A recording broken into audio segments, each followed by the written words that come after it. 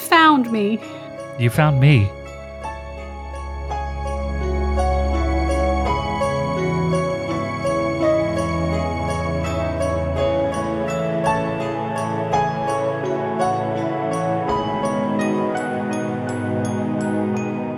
Welcome to Storybroke. Miserably ever after. I am way more choked up than I thought I'd be. Mads. And I'm just as choked up as you'd expect. Elaine.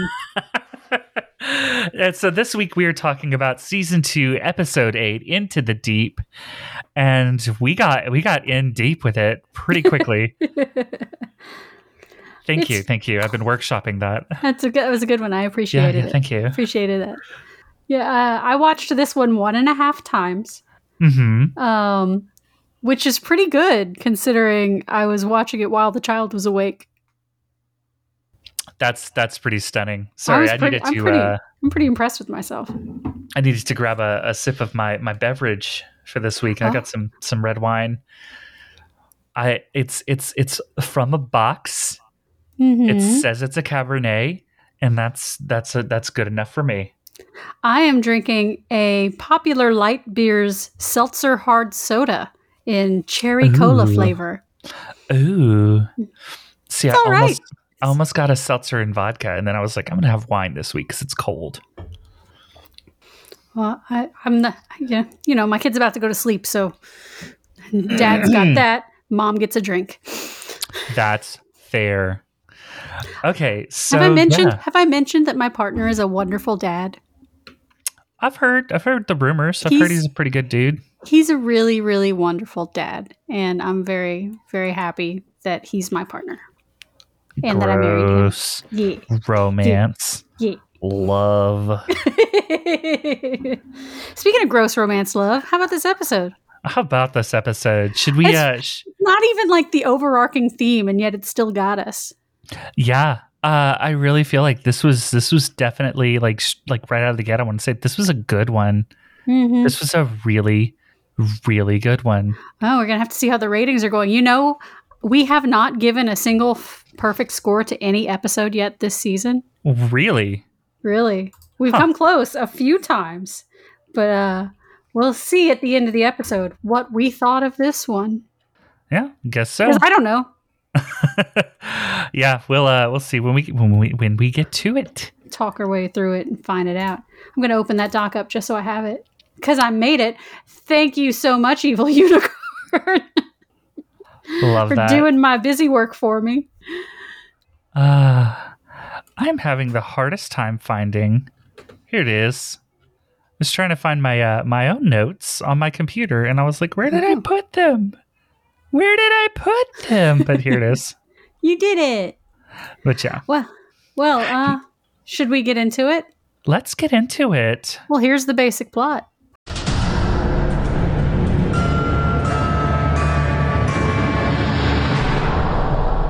Once upon a time, in the present, Cora meets Hook at the bottom of the beanstalk. For his betrayal, she's decided not to take him with her to Storybrook. She leaves him there and heads back to the refuge, now strewn with heart-free bodies. In a conspicuous hut, she takes one of the very obviously cataloged collection of hearts and uses it to control all of the bodies, turning them into seemingly unstoppable zombies ready to do her bidding, and she sends them off to retrieve the compass. Meanwhile, because Aurora can talk to Henry in their post-curse netherworld, Snow White is convinced they can find a way home now that they can communicate with Gold via Henry. She is able to tell Henry that Cora is trying to get to Storybrook and they need advice from Gold on how to stop her. While Mulan is upset that going deeper into the netherworld in her sleep has been physically burning her, Aurora is determined to use her second chance at life to help others. Regina enlists Gold, thanks to their common enemy, Cora, who is not as dead as either of them thought she was. Gold instructs Henry to tell Aurora that they can't find the magic squid ink used by Cinderella to immobilize him, so that Snow and Charming could imprison him back in the before times in his old magic jail cell. Unfortunately, due to a surprise attack by zombie villagers, Aurora has to be pulled out of her slumber before Henry relays all of the information, which causes him to become badly burned. In order to keep him safe, both David and Regina refuse to let Henry go back to sleep to play messenger, despite his protests. In the zombie kerfuffle, Mulan grabs Aurora and leaves Snow and Emma to fend for themselves. Unfortunately, her plan backfires as they are overwhelmed and Aurora is kidnapped. David instructs Regina and Gold to put him into a sleeping curse so he can find his way to the room, because he has a gut feeling Snow will be there, waiting to make contact. Once there, she can break his sleeping curse with True Love's kiss. She can break his sleeping curse with True Love's kiss, he assumes. In the pit, Cora tries to convince Aurora to be kinder to her by telling her there's a way to get Prince Philip's soul back into his body. Aurora, though, is plucky and refuses to be bought with hopeful promises. Cora doesn't mind, though, as her real plan is to trade Aurora for the compass. She doesn't need Aurora's cooperation or consciousness for that. She throws her against the wall, knocking her out cold. Reuniting after the chaos, one princess down, Snow White asks Mulan to take them to the last patch of poppies growing in this area to make another sleeping powder to help her go into an unprotected deep sleep so she can head back to the Netherworld in her own sleep to continue the communications. On their way, a raven sent by Cora tells Snow White, who speaks bird, about the trade terms and conditions. They argue about what to do, and Snow and Emma are able to convince Mulan to give them until dusk to figure out an alternative plan, they think. David gets put to sleep wearing the protective amulet from Henry. Once under, he uses the amulet to find his way from the holding area to the fiery room. Once there, he meets Snow and delivers the information they need to stop Cora. Unfortunately, since their physical bodies aren't actually present, they're unable to kiss one another, leaving David trapped in the fiery room for the duration of his cursed sleep until she can get home to him. When Snow wakes up from her sleep, upset, she and Emma discover that Mulan is gone, and so is the compass. Snow, now fueled by fear for her abandoned sleeping husband, tracks Mulan down quickly and forcefully attempts to remove the compass from her person. Before any really rash decisions can be made, Aurora pops up, stopping the scuffle. She delivers a message from Hook, who had set her free, seemingly to get even with Cora and regain Emma's trust and help them get home. Unfortunately, what he really did was steal her heart while she was unconscious as a gift to Cora, so that he could still travel with her to Storybrooke. All of the promising words of Hook's message to Emma are coming straight from Cora's mouth, and now she knows they're heading for Rumpelstiltskin's old jail cell. Bum bum bum. Lots of fun present things, no past things. There was nothing. We were talking about it before the show. The only past thing they tied back to was the Cinderella story where they captured him with the quill and the contract. And we didn't see any of it. Yep. I think I just heard thunder. I did too. I'm like, oh. There's that thunderstorm from this morning that we were supposed to get all day. Mm-hmm. I was like, we'll record in the evening. We'll miss the weather. Sorry. What were we talking about? We were talking about how this is an all-present episode. Yes. I really cannot recall an example of them ever having an all-present episode before this one. Yeah, I don't think so. I mean, all I have to go off of right now is the titles. All I have to go off of is titles of previous episodes. But I think you're right. I think this might be the only one so far. Yeah, I really enjoyed this one. I was drawn in, and I've seen this one a few times. Yeah. So, where do you want to start? About? Yeah, that's what I was going to ask you. Where should we start? There's so much to talk about in this one. I want to start. Oh, you start. Go ahead. No. So one thing I wanted to talk about really quickly, like early on, that I liked was how we've seen how dangerous Cora is. Yes. Like physically, she's wiped out a whole village. Yes. I appreciate the folks in the real world, our big bads from the last season, essentially Rumpelstiltskin and the evil Queen Regina. Yes. I love them both being kind of like, oh shit, united against her. Yes. Yeah. Even though Gold is doing his cocky man thing of like, no, I think I could take her. I win in the end. I was like, I did laugh at the front. I had to laugh. Hold on. I had to laugh at an exchange between the two of them, and I wrote it down in my notes. It was so good. It was It was so gold. It was so gold. It was so Cora, she's pretty powerful. Yes, but not as powerful as I am. Regina scoffs. Debatable. No, actually, it's not. It's just They're so catty with each other. I know, I love it. I guess I should leave my notes open. Here's how we make this whole show better. Gold and Regina are now gay, and then the show's better. I mean, what's changed? What's changed is that well, Regina's already bi. Regina is canon bi. Change my mind. You won't. Mm-hmm. But if Gold were a catty old gay dude, I would love him. But it's Rumpelstiltskin. Despite how evil he is. But that's Rumpelstiltskin. I know. Give me that. Like, no, I'm saying as Rumpelstiltskin, you just want that all the time. You just want giggles all the time. Yeah. I want that all the time. Don't try and like redeem him or give me some romantic story or blah blah blah. I have decided that redeeming Rumpelstiltskin is constantly attempting to redeem Rumpelstiltskin is one of the downfalls of this series. And a major attempt at redeeming him will be coming fairly soon. It never, which I hate. Spoiler alert! It never lasts long. No. But I'm just going to say, to steal from problematic fave, Lindsay Ellis, if you have a character who's on a redemption path and their redemption is essentially like, oh, we're going to give them like a heroic death or one big good deed to redeem all of their past, I hate it. Mm-hmm. I want them to struggle with the things they've done. I want to see a character who is villainous be kind of haunted by the way they've behaved and treated people in the past. Are you defending Spike right now? I'm defending Spike's crazy breakdowns in season 7 a little bit. Yes. I mean, look, I get it. He got his soul back and that's fine. But them as a couple still gross. Okay, I get to put the coin in the Buffy jar this time. I have a conversation that we're going to revisit a few times this season as long as Cora is here. And that is my honest question that I'm still trying to figure the answer out to. Is Cora a good villain? Like, is she a satisfying villain?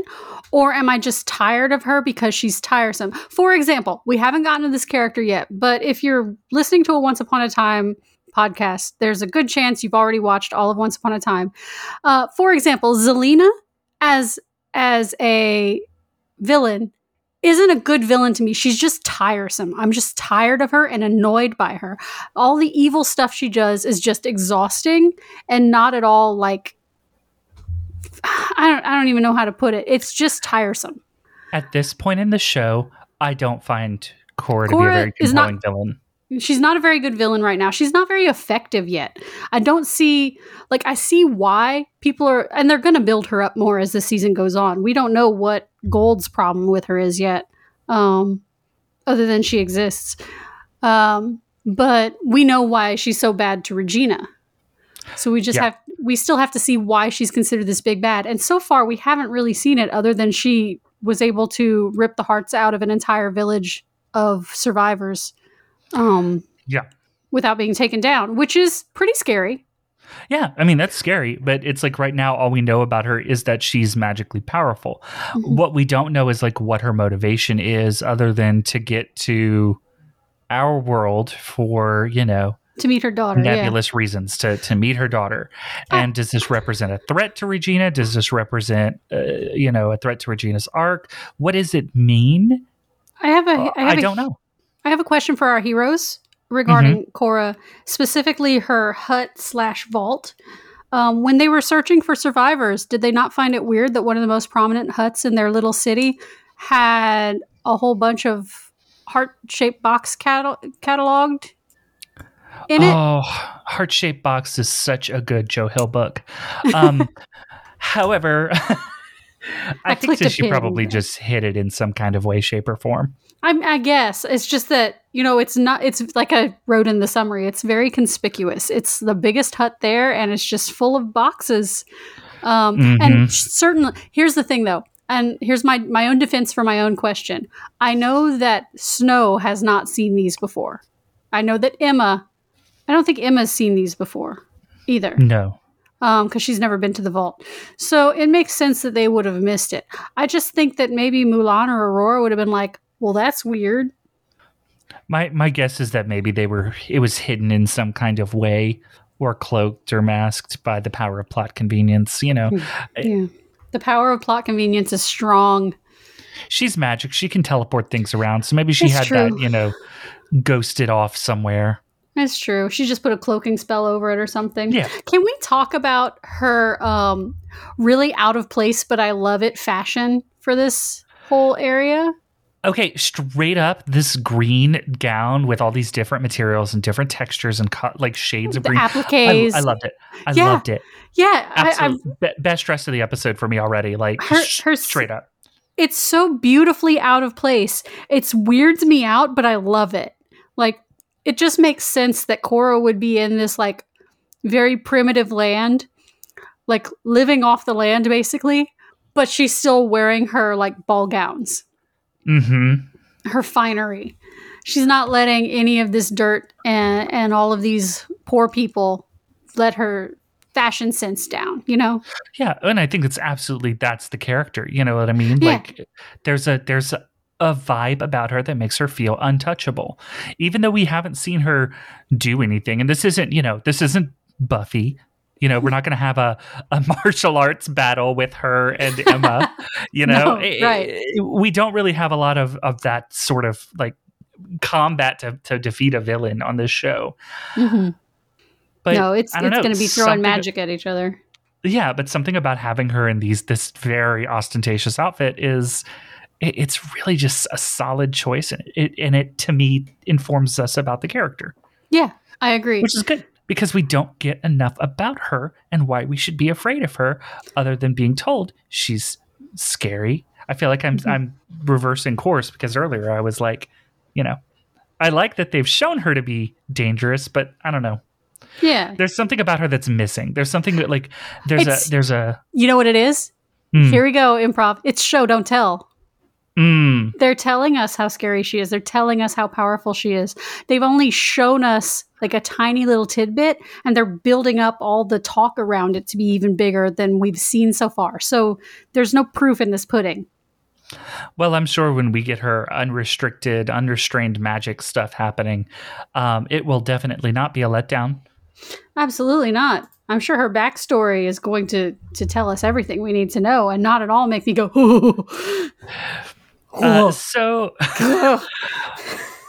yeah, other than that, we don't really know much about Korra other than, she's Regina's mom. She's big magic and she's scary, and she might be at the very least a match for Gold, who we are to understand is extraordinarily powerful. He is the Dark most One. Powerful. Yes. Second only to condiments, which are this world's most powerful magic. Oh, that was cute. That was pretty cute. That was, how dare you? How dare you say a Bumble thing is cute? Yeah, well, it was cute. The whole hamburger sequence was cute. Okay, I'll Granny give you that. treating them like crap was also pretty funny. Yeah, this is, yeah. Was it Granny being shady about the dark magic? I have a complicated, and he goes, well, I have a complicated relationship with her, as with most people. When she says I charge for pickles, it made me think of this customer service training I had to watch when I worked for Dairy Queen, like in 2003, 2002. I got a job at Dairy Queen, and then we had to watch this video for customer service training. And it was this old man talking about, you can charge a customer 15 cents to add pickles to their burger, or you could just give them the pickle. It's about customer service. And it was this whole thing. And at the same time, if I had given a customer something, if you had given them one extra pickle, one extra I'd have drip been of so pickle fired juice. so fast. But I did have to watch this video about how important it was to do, and then absolutely not ever do that. Also, if a burger is incorrect, it has to go in the trash. You cannot eat food that was cooked incorrectly. No. That has to go in the trash. Yes, absolutely. And yeah, how dare? great. I was making $5.25 an hour. Yeah. Oh, I remember when minimum wage was $5.25 an hour. It's only $7.25 now. So I remember when it bumped up to $7.25 an hour, and we were like, "That's it." I remember when it was $6.15. You know why I know it was $6.15 whenever I graduated college, because that's how I ended up working at a grocery store after getting a degree in broadcasting and being the outstanding student of my direct department. Was because to get a job at a grocery store, they were paying over minimum wage at $6.25 an hour. And to get a job in my field at the local news station, they were paying minimum wage $6.15 an hour, and I would have had to be there for the graveyard shift for the morning show. So, no, thank you. Yeah, guess which one I took? The non-graveyard one? I took the non-graveyard. I still had to be there at 6 a.m. some days, but I was walking there, and so I got a lot of exercise. Nice. Yeah, No. I liked being in a grocery store. I was a cashier, and I was very good at it. Thank you very much. So yeah, there's stuff about Cora. Oh, Gold also says something else about Cora that I just scrolled through. Regina, when Regina's trying to convince him to help, he's like, I can handle Cora. And she goes, oh, that's not how she tells it. Boop. And he hesitates for a second before he says, well, I won in the end. So he admits that he might have a little trouble with her in that. Yeah. So she threatens to leave Hook behind, and that's a big deal to him. Oh, yeah. So I think this is a natural transition point, so we can talk about relationships between characters. Yeah. I wanted to jump off of that and talk about Hook. Yes. She and Hook have a very transactional relationship. I wanted to ask you, do you think Hook was sincere at the Beanstalk? That he was being very upfront when he said that he was only partnering with Cora because she Cora could get him or Emma? He was telling Emma that he was only partnering with Cora because Cora could get him to the other world. I will say, I think he was telling them both the same thing and being very honest about it. He was being truthful to both of them in that he's only helping the other one so that this one will help him get there. He's really only helping both of them so that he can get to Storybrooke. And he's just playing the odds. Like he's playing, he's putting money down on both. Yes. 100%. Because I know that there's a reading that he's manipulating Emma when they first meet, lying to her that he isn't really allied with Cora. But I agree. I think he's he will betray her at the drop of a hat. He does not care. That's why Emma didn't, why Emma just went along with it for so long, because he was being truthful. If Emma could get him to Storybrooke, he'd help her. Mm-hmm. If Cora is currently the one in front of them, oh no, he's helping Cora. Yep. Whoever is in his presence at the time is the one he's helping, which is why I brought up the what is Hook's alignment chart. He's all for himself a few episodes ago. Because I remembered this happening, yeah. I will say that whenever he came down the beanstalk in the rain, this is the one time I believed he'd actually been climbing a beanstalk. Yeah, he was like actually worn out. I was like, worn out. So I gotta say, Cora, you were not going to climb that beanstalk. Mm-mm. Ma'am, you were never going to climb that. She was going to magically climb that. She was going to magically climb the beanstalk.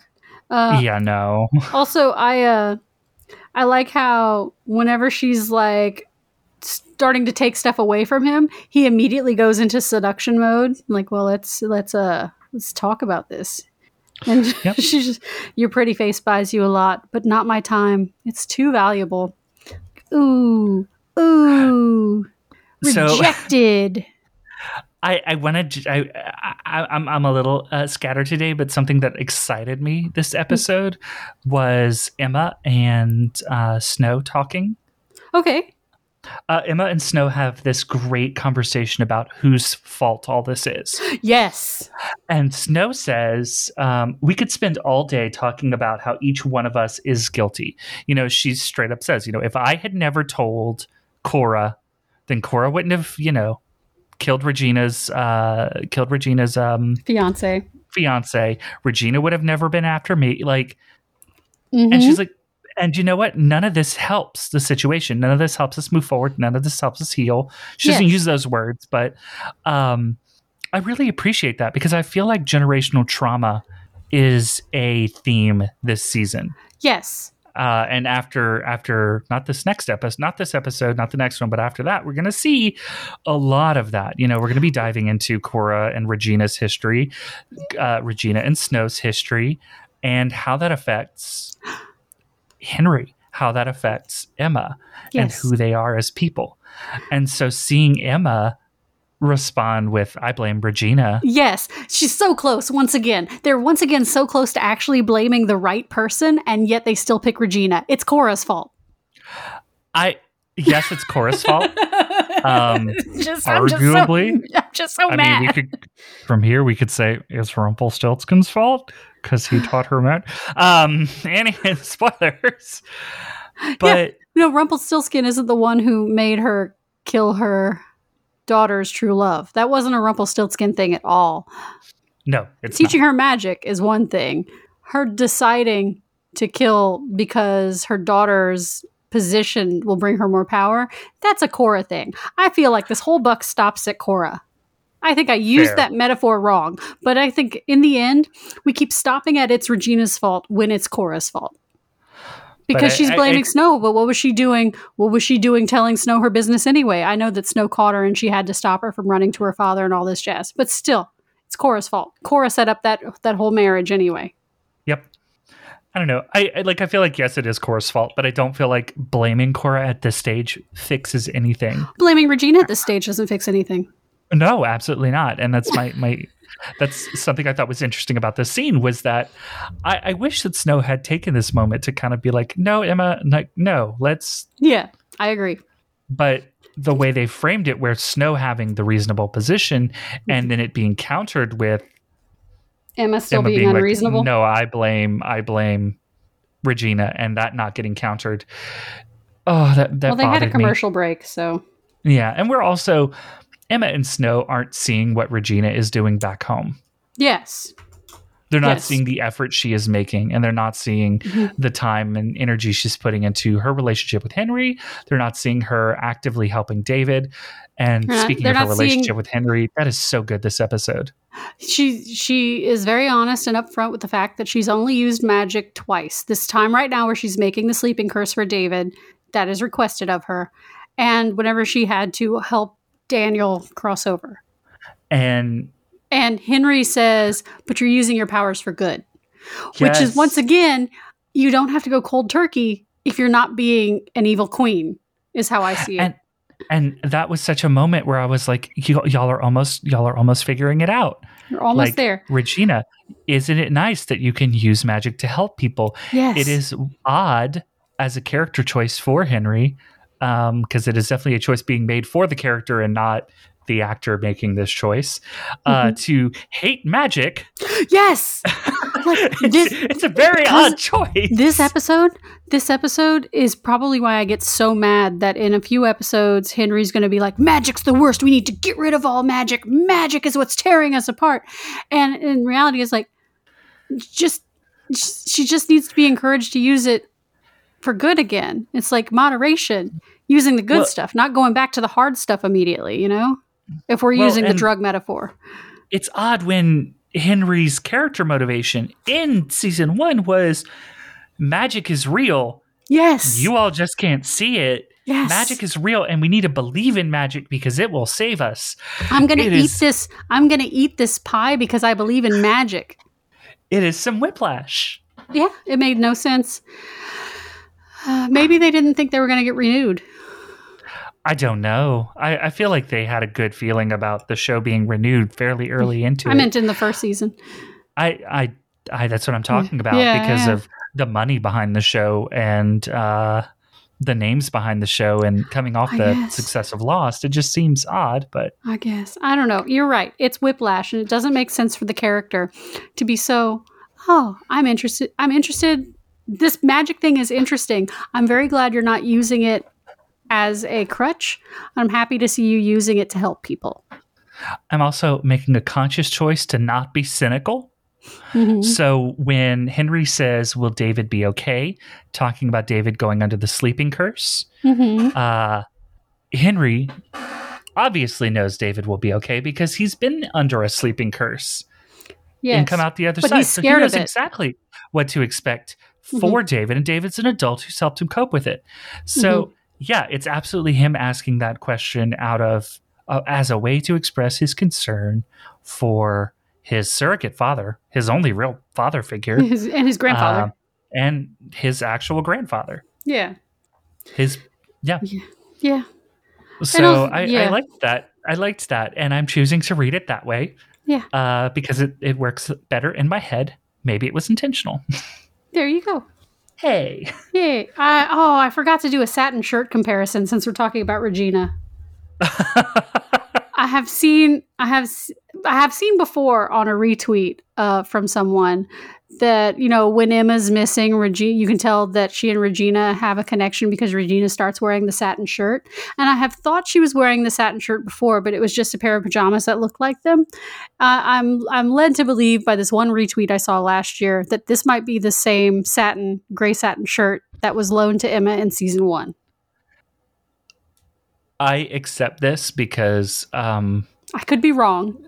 because And if I'm wrong, because I'm sure someone will let me know, and I'm okay with that. Thank you very much for keeping me on my toes. because these women are bi. They don't know it yet, though. Um, They do. I No. They I don't know it yet for each other. I'm Swan Queen for life. That's They fair. are my OTP for this show. That's fair. I am so excited for next season because we're going to get so much good Swan Queen content. It waters my crops. It clears my skin. It pays each of my workers according to their need.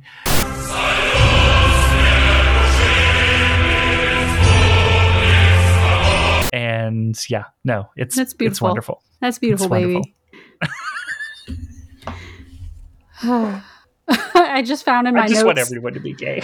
I just found in my notes the all caps rant I had about the "what about Cora though? Why aren't you blaming Cora? Why is this Regina's fault when Cora's right there?" It is the real question, Yeah. especially because like Regina's in a whole other world. Cora is a threat to you here and now. Yeah. Why are you so mad at your girlfriend you have a crush on, but also she because might she doesn't be know. You know how Yeah. in all the TV shows I've ever seen, when two straight people don't realize that they have a crush on each other, they get really mad at each other for a while first and blame all their problems on the other person until they kiss and realize it's because they were in love. I too Mainstream have read media Harry is Potter. very toxic. Again, I say I too have read Harry Potter. Yes. Yeah. That we were talking about Harry and Draco, right? I was actually thinking of the show Sex Education, Oh, but in I have which not case watched one that. is a straight and one is the gay kid he's bullying, and it's very toxic. And I was surprised that I eventually grew to like this couple as much as I did, just in time for them to break up. Spoilers.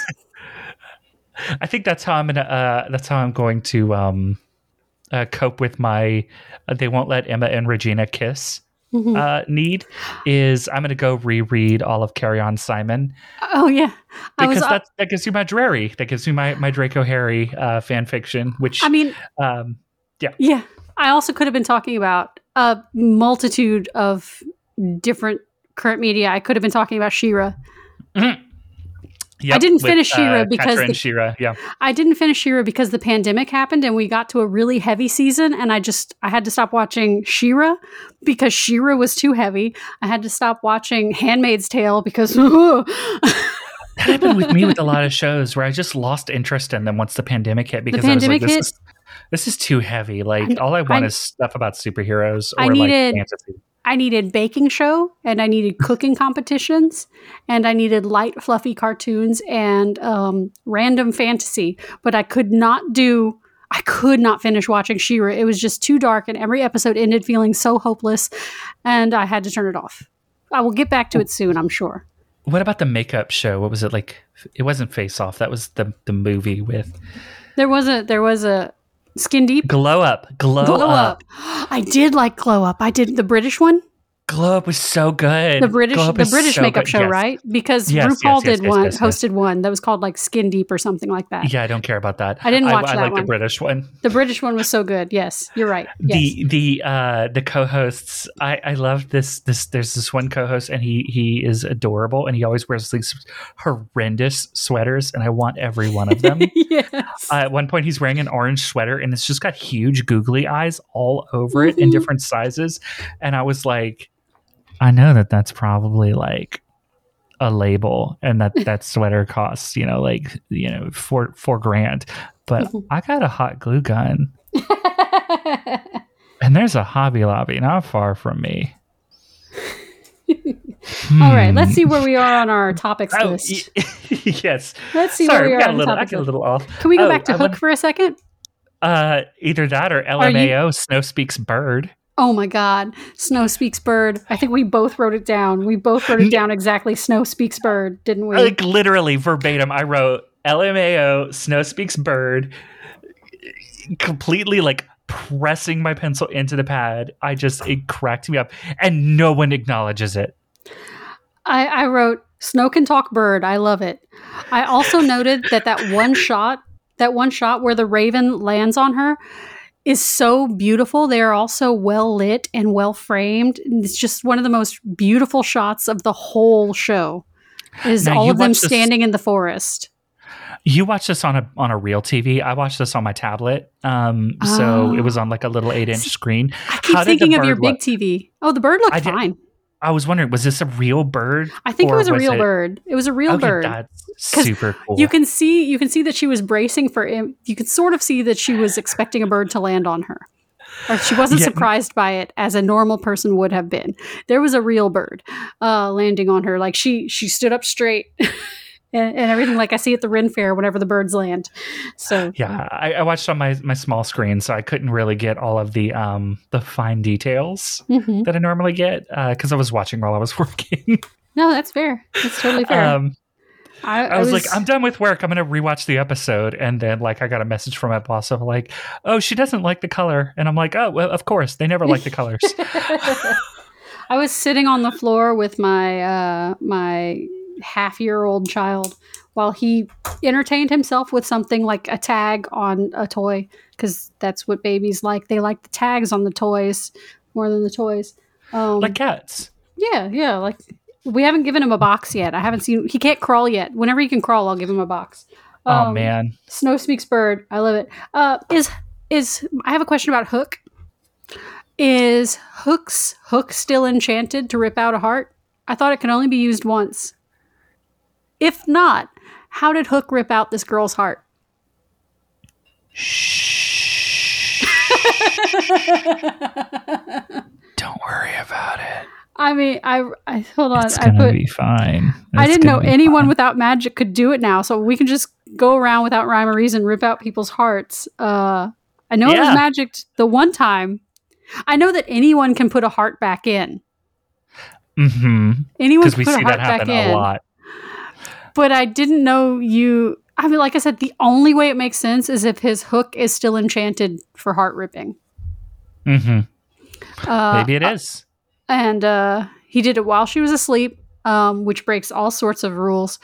Also, at one point, Emma forces Aurora to go back to sleep, and I don't think that's how it works. No, I don't think so either.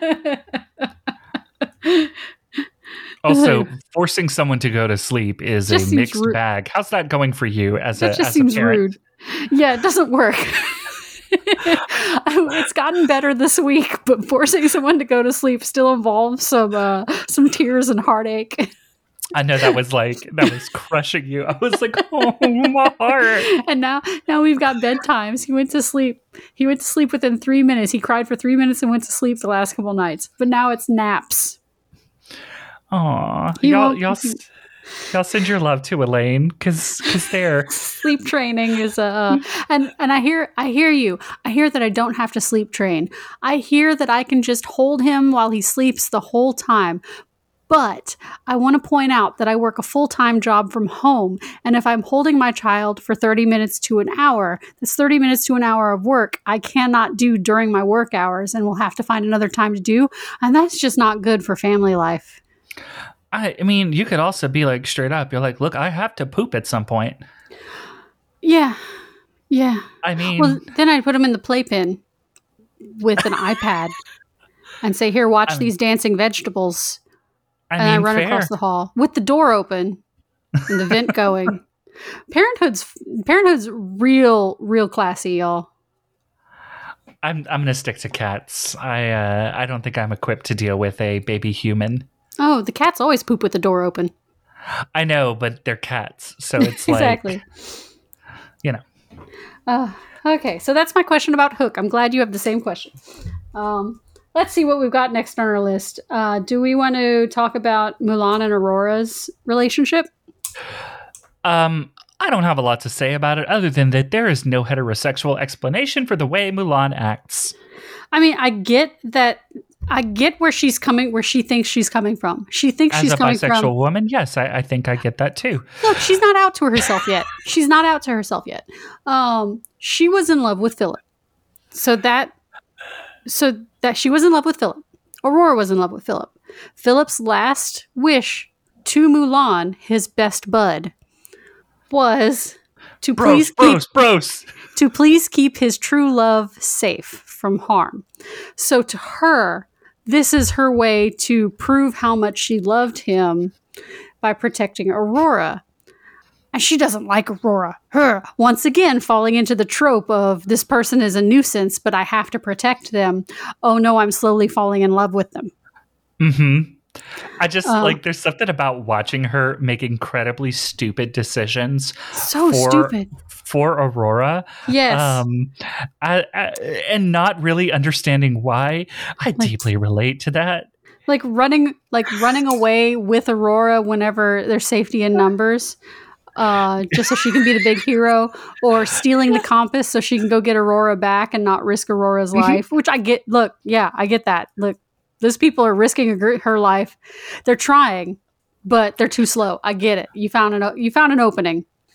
So let's talk about, I think, to me, the big moment of the episode and what really elevated it, which was we've already said it in this summary. We learned that Henry, they don't want him to go back, they don't want him to go back, and Mulan doesn't want Aurora going back in. It's too dangerous for both of them. Which is also how the audience for the show is... Aurora's kidnapped. The audience for the show is adults, is parents. Because if this was a quote-unquote family show or a show like advertising to children, Henry would absolutely go back. Because the kids get to get involved and save the day and do dangerous stuff. No, this is a show for parents. This is a show for the adults. No, we saw a visible burn, and I don't care if we can magically heal it right now. You're not going back in there. That's final, mister. Go to your room. Which the burn makeup looked pretty good. I was going to ask you about that. I wrote to ask you about the burn prosthesis. I thought the burn makeup looked pretty good. Mads was in a small musical several years ago that will be unnamed. But they had to have burn prosthesis put on them every night. And it was pretty good. We had a girl, I think it was pretty good. From the audience, it looked pretty good. We had a girl who specifically came in every night just to put this burn prosthesis on you. That was her only job, and it took the whole time. And like in retrospect, we really should have made like a prosthesis. I mean, well, you had to be able to peel it off. Well, we could. Oh, that's true. Because we could have made a prosthesis that could have been reapplied, but yeah, I had to take it off on stage. You had to be able to rip it off dramatically. Yeah, we had to rebuild it every single night. It was like it looked great from the audience. I honestly don't know how it looked up close because I never got backstage with you. It looked great up close. And for those who don't know, I have dealt with some pretty serious burns before. I've seen some burns. Oh, what was her name? She was so good. She's in Texas now, and she's a fantastic actress in Texas now. Oh, so. Yes. I'd have to look up her name, but she's amazing. And, she was a guest too, wasn't she? With Silverbacks, wasn't she a guest when we did our show? I don't think so. I saw her in The Cherry Orchard as the main character, and she broke my heart in so many good ways. So she was an amazing actress. Just great actress. But yeah. What is her name? Oh, I'll look it up later. It's on the tip of my brain. But yeah. I know. Anywho, that looked good. But yeah, I liked that. So we wound up with Snow and Charming going into the underworld. And y'all know me, I'm a sucker for a Snow and Charming storyline. David Nolan, I'm very critical of because he's an idiot without his counterpart. Oh my God, I felt Snow things. / Mary Margaret on her own, still a badass. David needs Charming needs Snow White to ground him. Yes. And in this episode, I don't have a whole lot of criticisms for him because Snow is still grounding him because all he's thinking of is he knows he has his connection with her. And so I love that just as she decides I'm going in, he's like, I know Snow will be there. Yep. Like he just knows. He knows her. Yeah. He knows who she is. And oh my God, it just makes me so happy that these two are just so in sync like that. I love how stupidly self-sacrificing he is doing this. It actually works. Yes. It doesn't feel arbitrary. It makes perfect sense for him to do this so that even though it is wild how we got here by the end of the episode, I love having Snow and Charming reuniting in hell, essentially. Yeah.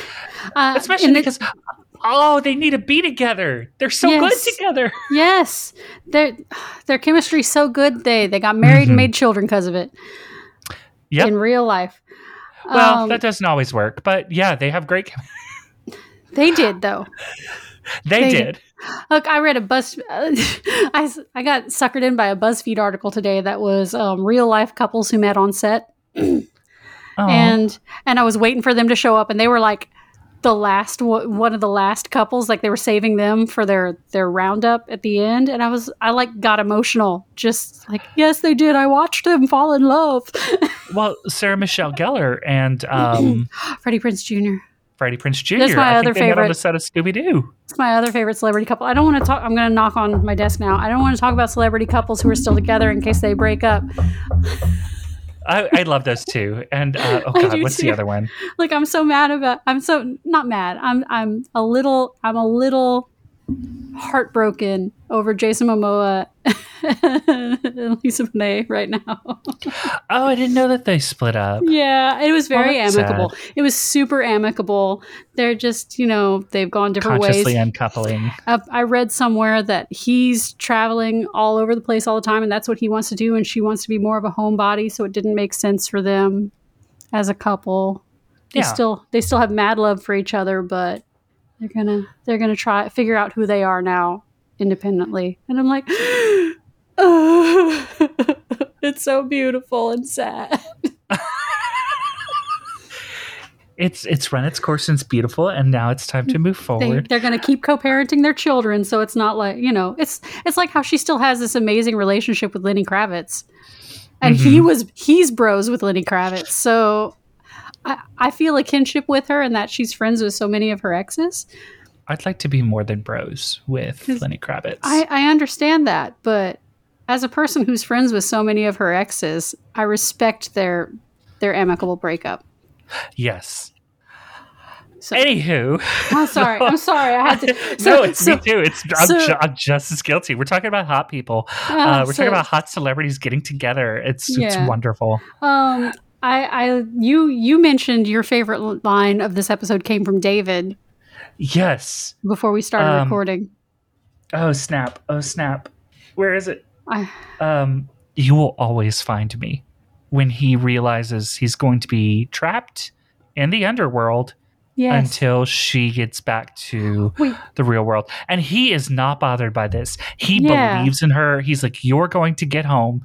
Even though everything that we know about this says that this is impossible, I believe in you. Yes. There's not a moment's hesitation. And God, I think that's what they needed after what happened last season. That wasn't the line I thought you were going to say.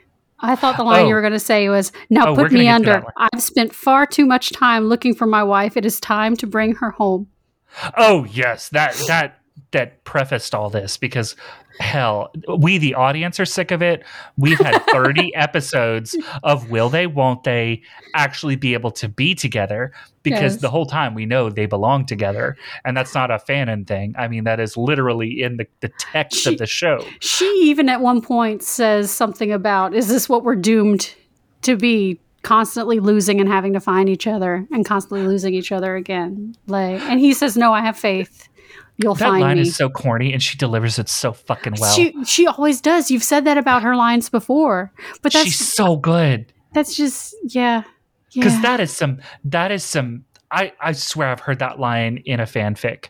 Like, not to knock fan fiction. I love fan fiction. I earlier referenced Drarry because me, little 15-year-old queer me, read a lot of Drarry and a lot of Gundam Wing fan fiction. I'm familiar with this style. Yes. And it's a fan fiction line, but it's delivered so well. Mm-hmm. So well.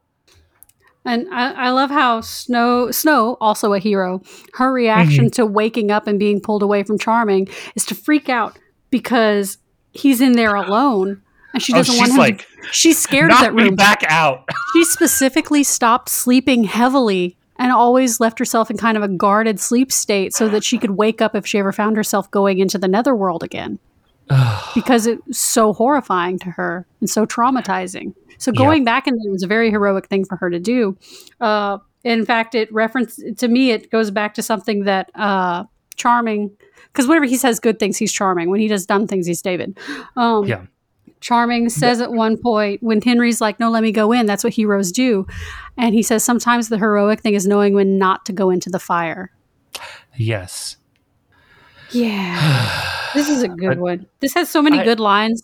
We have our Prince Charming back in this one after so many episodes of him being David Nolan. Ew, David. And again, I love so much the choice of him to have absolute faith in Snow, because last season he did not. Last season he believed that it was possible that Mary Margaret really killed someone. Yes, and he's trying to redeem himself from that because Charming knows that Snow would never do that. Allegedly. Well, Charming knows that she can be talked out of it. Yeah, because she did have a knife at someone's throat this episode. She did also almost kill Regina that one time. But yeah, this when he says, "You will always find me," when he's left there, and she says, "I'm waking." Yeah, oh my God. And she's crying when she wakes up. And then she nearly murders everyone who tries to get in her way. I couldn't get the line out. Like, I wasn't expecting it to affect me so much, but I know you usually don't get so choked up about Snow White het stuff, you know? I don't know. Yeah, I know. I'm normally like a dead, unfeeling monster, and this, like, you know, the response of like, I'm waking up, you know, just not being able to see him. Yeah. She would rather literally stay in hell to be with him than to be separated. Oh my God. Anywho, that's why I love Hades Town. I'll give it a chance again when I see it. I like a tragedy though. I can see it. I'll like it. I don't know. Maybe the music just caught me at the wrong time. It might have been that, and it's good to watch it. It's really good to watch. I'll send you a version you can. I saw a good local production of Euripides. And Eurydice, that's it. Euripides is part of the joke. Is a joke for something else. Yeah, sorry. We would never condone piracy, but I have a stage recording. I'll send it to you. It's also, I think it's coming here fairly soon. I know, but you know, I never go to the Sanger, not during a pandemic. Yeah, I'm not going to. Yeah. Someone's doing the producers here in Lafayette too. There's a pandemic. I'm not going to go see it. I saw Sanger's in New Orleans, right? That's the one we saw Welcome to Night Vale at. That was a great theater. Yes, that's a beautiful theater. That was a great show. So all over the place. I'm just excited to hear you. I love that the fiery room literally looks like a disco inferno. And look, I'm trying to figure out if the glass floor, the dance floor, is what's throwing that whole room, because it's not a scary room to me. Yeah, there's a lot of fire. I wonder if a black floor would have made it scarier for me. because you can obviously see that it's like a lit floor with glass panels. I think that the reason they have the lit floor with the glass panels, why they have that, is one, it might be an actual lit floor. Like Yeah, that might I not know. be a CG floor. I'm certain it is. To get their fire effects on their faces. I'm certain but it it also is. serves to kind of like make their feet look a little more anchored in that unusual space. And yeah, they wanted the white. I get that they wanted the white floor. I don't know. There's just something. The first couple times I saw the fiery room, I was like, okay. But the more time we spend in it, I'm like, burn, baby, burn. Disco Inferno starts going through my head, and I can't take it as seriously. It's not. I mean, if I were in the room and the fire was constantly licking at my face, I would be terrified of it. You're right. But as a viewer, I'm like, okay. I really appreciated before, and this is backpedaling, but I really appreciated before he got down into the fiery part, when he was wandering around the set of the 2004 Joel Schumacher version of Phantom of the Opera. Yes. I liked that production.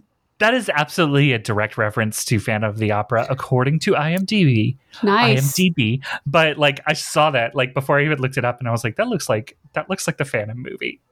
Yes. It looks like it. I like that they described it as you're wandering around aimlessly and lost, and it came to a hall of mirrors. I'm like, oh yeah, that would do it. Yeah. Yeah. So, Elaine. Yes. Mads. Are there any other themes of this episode that you want to dump into, or like things that we really need to talk about? Let me give a quick scroll. Scrolling. Oh, there was a pendant that would protect them in the fire, and David broke that like as soon as he got there. David broke it because it is what led him to the fiery room. So it was a worthy sacrifice. Yeah, but I mean, it's just like, of course that's it. I find another point towards Cora's inefficiency as a villain is that when Hook doesn't come through for her, she goes, fine, I'll just do it myself. I'm like, you could have done it yourself this whole time. Whole time. You're just lazy. She just didn't want it bad enough. She doesn't have these affirmational podcasts that I listen to that help encourage me to be a them boss. I appreciated that when Henry came out of his sleep and they were like, what's the problem that they're facing? What's the danger we're about to face? And he doesn't say her name. He doesn't say my grandmother. He looks Regina in the face and says, it's your mother. Just specifically like, I'm not related to this. Or he doesn't say my other grandmother. It's just, I like that. That felt impactful to me, and I appreciated it. Yes. The burns you're hiding, they're not from the sun. Come on. I mean, obviously not. Obviously not. I appreciated that Regina brought Henry his blanket from back home. Yes. That was very sweet. I love their relationship. She was trying. Episode. She was trying this episode. I liked Regina this episode. She's trying so hard, and I'm about to be so mad, but also understand. I'm gonna be so mad. That's part. They're building her up so sweetly right now, and they're about to just like bomb us. Yep. It doesn't even make sense whenever we get bombed either. I think that, if we're going with the addiction metaphor, it's love bombing. Well, if we're going with the addiction metaphor about magic, addiction is never a straight line. Yeah. There's always a path.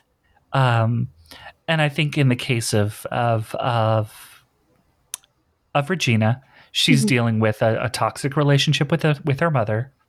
Yeah. And having that toxic person re-enter your life can cause you to make some bad decisions. And we'll be analyzing that a lot this season. I can also take it from a narcissistic relationship standpoint, in which she absolutely has a narcissistic parent. She's got a narcissistic parent, and if all you've done is you've tried to get away from her, but you also seek her approval because that's how you've been conditioned. You just want your mother to love you, I guess. In her case, she just wanted her mother to love her and approve of her. And so when she gets back and she's just like, my darling, I love you. It's all it takes to love bomb her back into compliance. Yeah. I'm giving a lot of spoilers for a few episodes from now. I hope it's a few episodes from now. I don't know. It's the rest of the season. Yeah. It's the overarching plot of the remainder of the season. And I'm going to say right now that Space Jam 2 did a better job of... I haven't seen it. It's terrible. It's terrible. Speaking of terrible things, we need to watch The Descendants Part 2. I do. I need to watch The Descendants Part 1 still. Yes. I do have another thing I want to touch on real quick. There was something that they introduced in this, and then we're going to come back to sometime later, is that when Cora is talking to Aurora, just for funsies, because she doesn't actually need her, Right. She asks why Aurora's helping so much, and she's like, oh, did you think you were going to go back to Storybrooke with them? Start a new life? You've forgotten your prince already? Rude. Someone is in mourning. But then she introduces that, oh, we can bring Philip back if you're a little nicer to me. So introducing the idea that all's not lost, she can still have her happy ending, which I appreciate from the writers. Thanks for that, because Aurora and Philip are my favorite Disney cartoon characters, princess-wise. Right. But that's my favorite. That's my favorite of all the Disney movies is Sleeping Beauty. So I appreciated that. I like that we have opposite reactions, but given the context, it is absolutely understandable. For our favorite Disney movies, like me with Beauty and the Beast, I'm like, no, get Belle away from that man. Oh my God, no. You're like, no, but and for Philip years was you're a like, good bring dude. Philip back. Yes, Philip's Philip a good dude, but that's why he's dead forever. Yeah, probably knowing my theory. With my theory, it would be fitting for him to be dead forever. Oh, we're going to get to that. We're going to get to it hard. Yeah, we'll get there. So intensely. Only the good die for real. Yeah, that's where I am with that. I'm still looking through my notes. Cora is a true monster, says the Dark One. Show me. Prove it. You know who is a true monster? The judge from last episode. Oh. So far, that's what it is. So far, King George is the most effective villain we've had on this show. Absolutely. So far, he's the only one I've actually been scared of. Yeah, because you don't know what he's going to do. And he's actually successful. Regina in season 1 hit a few of those notes sometimes too. Like, obviously, Regina in season 1 was a more effective villain. Period, because she was supposed to be. She was the villain of season 1. She did a good job of it. They got a little wishy-washy at sometimes, but they kept her the villain. It made sense. She had her comeuppance, and we got to see a vulnerable moment because of it. But King George is like truly a scary villain who doesn't want redemption, and I appreciate the hell out of that. Just let the villain be a villain. Just let the bad guy be a bad guy. Stop nerfing him. Stop, not even nerfing. Stop, neutering him. That's the word. I was making snip motion with my fingers and I couldn't remember the word. So yeah, the most successful villain they've had outside of season 1 has been King George. That's it. That's my statement. Send tweet. No, fair. I mean, and you got there. Yeah. I got there like 4 times and then kept reiterating it. So I felt like everything in this episode was executed well. Yes. That the story was as strong as it's ever been. And that this is an episode that blends the fantasy and the real world problems wonderfully. Without falling back on in the past. Here's why this is relevant. This, to me, represents Once Upon a Time at its best, this episode. And I also want to say, I believe we've had references to Snow White having nightmares after she first woke up from being under the sleeping curse way early in the season.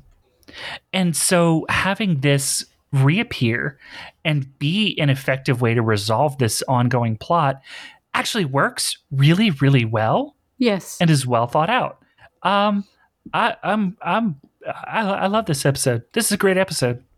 Is it a 5 out of 5 episode? A 5 out of 5 of what? This is I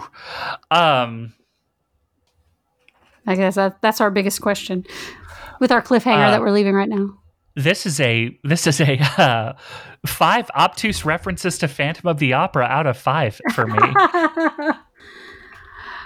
I'm gonna agree with you. This is our first 5 out of 5 of the whole season.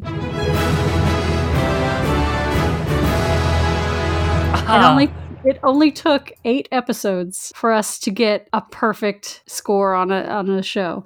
This season is very good. Like, we've had several 4 out of 5s in this show, on this season. It's a very good season, but it took a long time for it to be at its best. And it took Snow and Charming doing what they do best for it to get there, huh? It took Snow and Charming. And honestly, I think the show is going to get stronger when Regina and Emma are back on screen together. Yes, just get the main cast back together. They work so well together. Yes, there are relationships that we need to see on this show for it to work, I think, and this episode really proves it. Yeah. Like, you need a little bit of that. We'll see if we hit it again next week. Next week is the resolution to the first half of this story arc. So when we come back, it's going to be episode 9, episode 31 for us, Queen of Hearts. I wonder what that's about. For the next one. Ooh. I'm legit excited for the next one. I know. I'm ready to see, because again, I binged all of these when I was in a direct postpartum haze. So I'm interested. Well, I'm also looking at photos from that episode like right now, and I'm like, oh, there's some looks coming up. I do want to keep revisiting the is Cora an effective villain conversation. So we've got that to look forward to. Yeah. Yes. All right. So with our first perfect score of the season for Into the Deep, I guess we're done. I guess we're done here. Yeah, I think we are. Well, this has been Storybroke. Wait, before we go. Oh, well, I won't. Why don't we go on down to the rec room? Because I made a recommendation recently, and I want to ask you what you thought of it. Hold on, we're still in Storybroke. Yes, go ahead. What did you think of The Extraordinaries? Because if you're looking for a hero to enemies to lovers type storyline, if you're looking for something gay, and if you're looking for self-aware genre fiction and unaware people, oh my goodness. Damn, do they have that with The Extraordinaries? I enjoyed The Extraordinaries and its sequel a whole lot. And I kept trying to text you about it, but you never knew what I was talking about because you had moved on to something else by then. Oh, yeah, I've read. What I did was I handed Mads my phone with the Libby app open and said, here, pick some books for me. And Mads put hold on, I want to get the author's name. TJ Klune, because his adult realistic fantasy thing is very popular Mads right put now. three TJ Klune? Yeah, 3 TJ Klune books into my holds for me to listen to. And I haven't been able to listen to a lot of audiobooks because I have a child and I'm trying to devote all the attention. But I got so into The Extraordinaries that I would look at my son and go, you want to listen to Mama's audiobook for a little while while we were doing stuff? Or like whenever I was trying to put him to sleep, but he was sleeping on me and wouldn't let me put him down, I was like, well, I have these headphones right here. I might as well.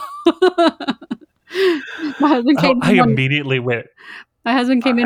went to see what else the voice actor has read for because I was like, oh, I just love his vibe. No, that was fun.